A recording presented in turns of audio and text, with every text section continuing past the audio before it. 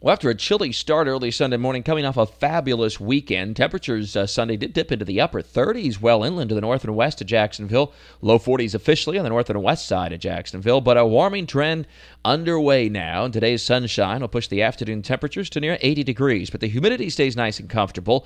But the next storm system will be approaching tomorrow. Clouds start to increase, so will the humidity. Temperatures will manage to get into the low 80s, and we'll see a few late-day showers, though still looks like many dry hours for much of the area.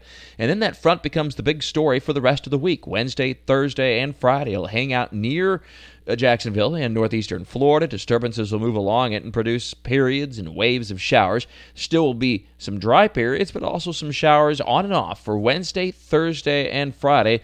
And that's some good news because we could use some rain, and it looks like everybody gets at least some rain over the next several days, primarily mixed between Wednesday, Thursday, and Friday. That will mean cooler temperatures, too. By Wednesday, highs will only be in the mid-70s, and by Thursday and Friday, struggling just to get to 70 degrees for the high temperature. That'll be quite a bit cooler. Now, the nighttime lows won't be all that bad because much of that cooler weather will be because of considerable cloud cover and some on and off rain, not so much because of cooler air moving in. So the nighttime lows will still be relatively mild. It'll be the daytime temperatures with a lack of much sun that you'll notice will be much, much cooler.